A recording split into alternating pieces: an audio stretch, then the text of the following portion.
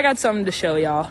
So for the NCAA March Madness, the biggest tournament in college basketball for women, this is our weight room. Let me set the scene for you. It's 2021. University of Oregon forward Sedona Prince has posted a video on TikTok that has kickstarted a national conversation. A conversation about the lack of equality between men and women in sports. In this video, she points to a small pyramid of weights, the kind you might find in someone's garage. And then, let me show y'all the men's weight room.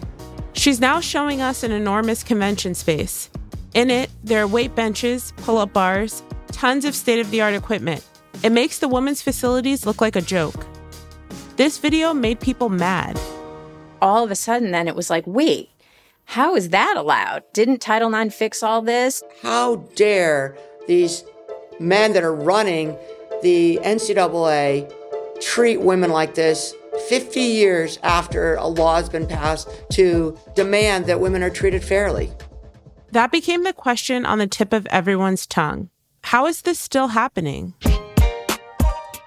This June marks the 50th anniversary of Title IX, a federal law that was revolutionary for women's sports. There it is.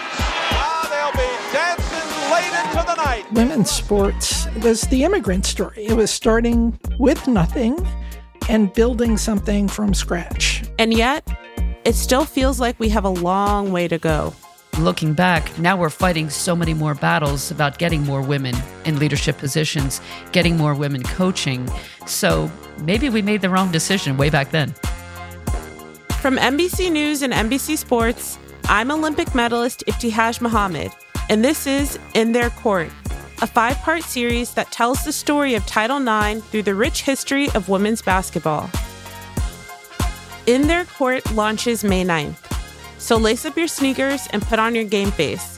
Follow or subscribe wherever you get your podcasts.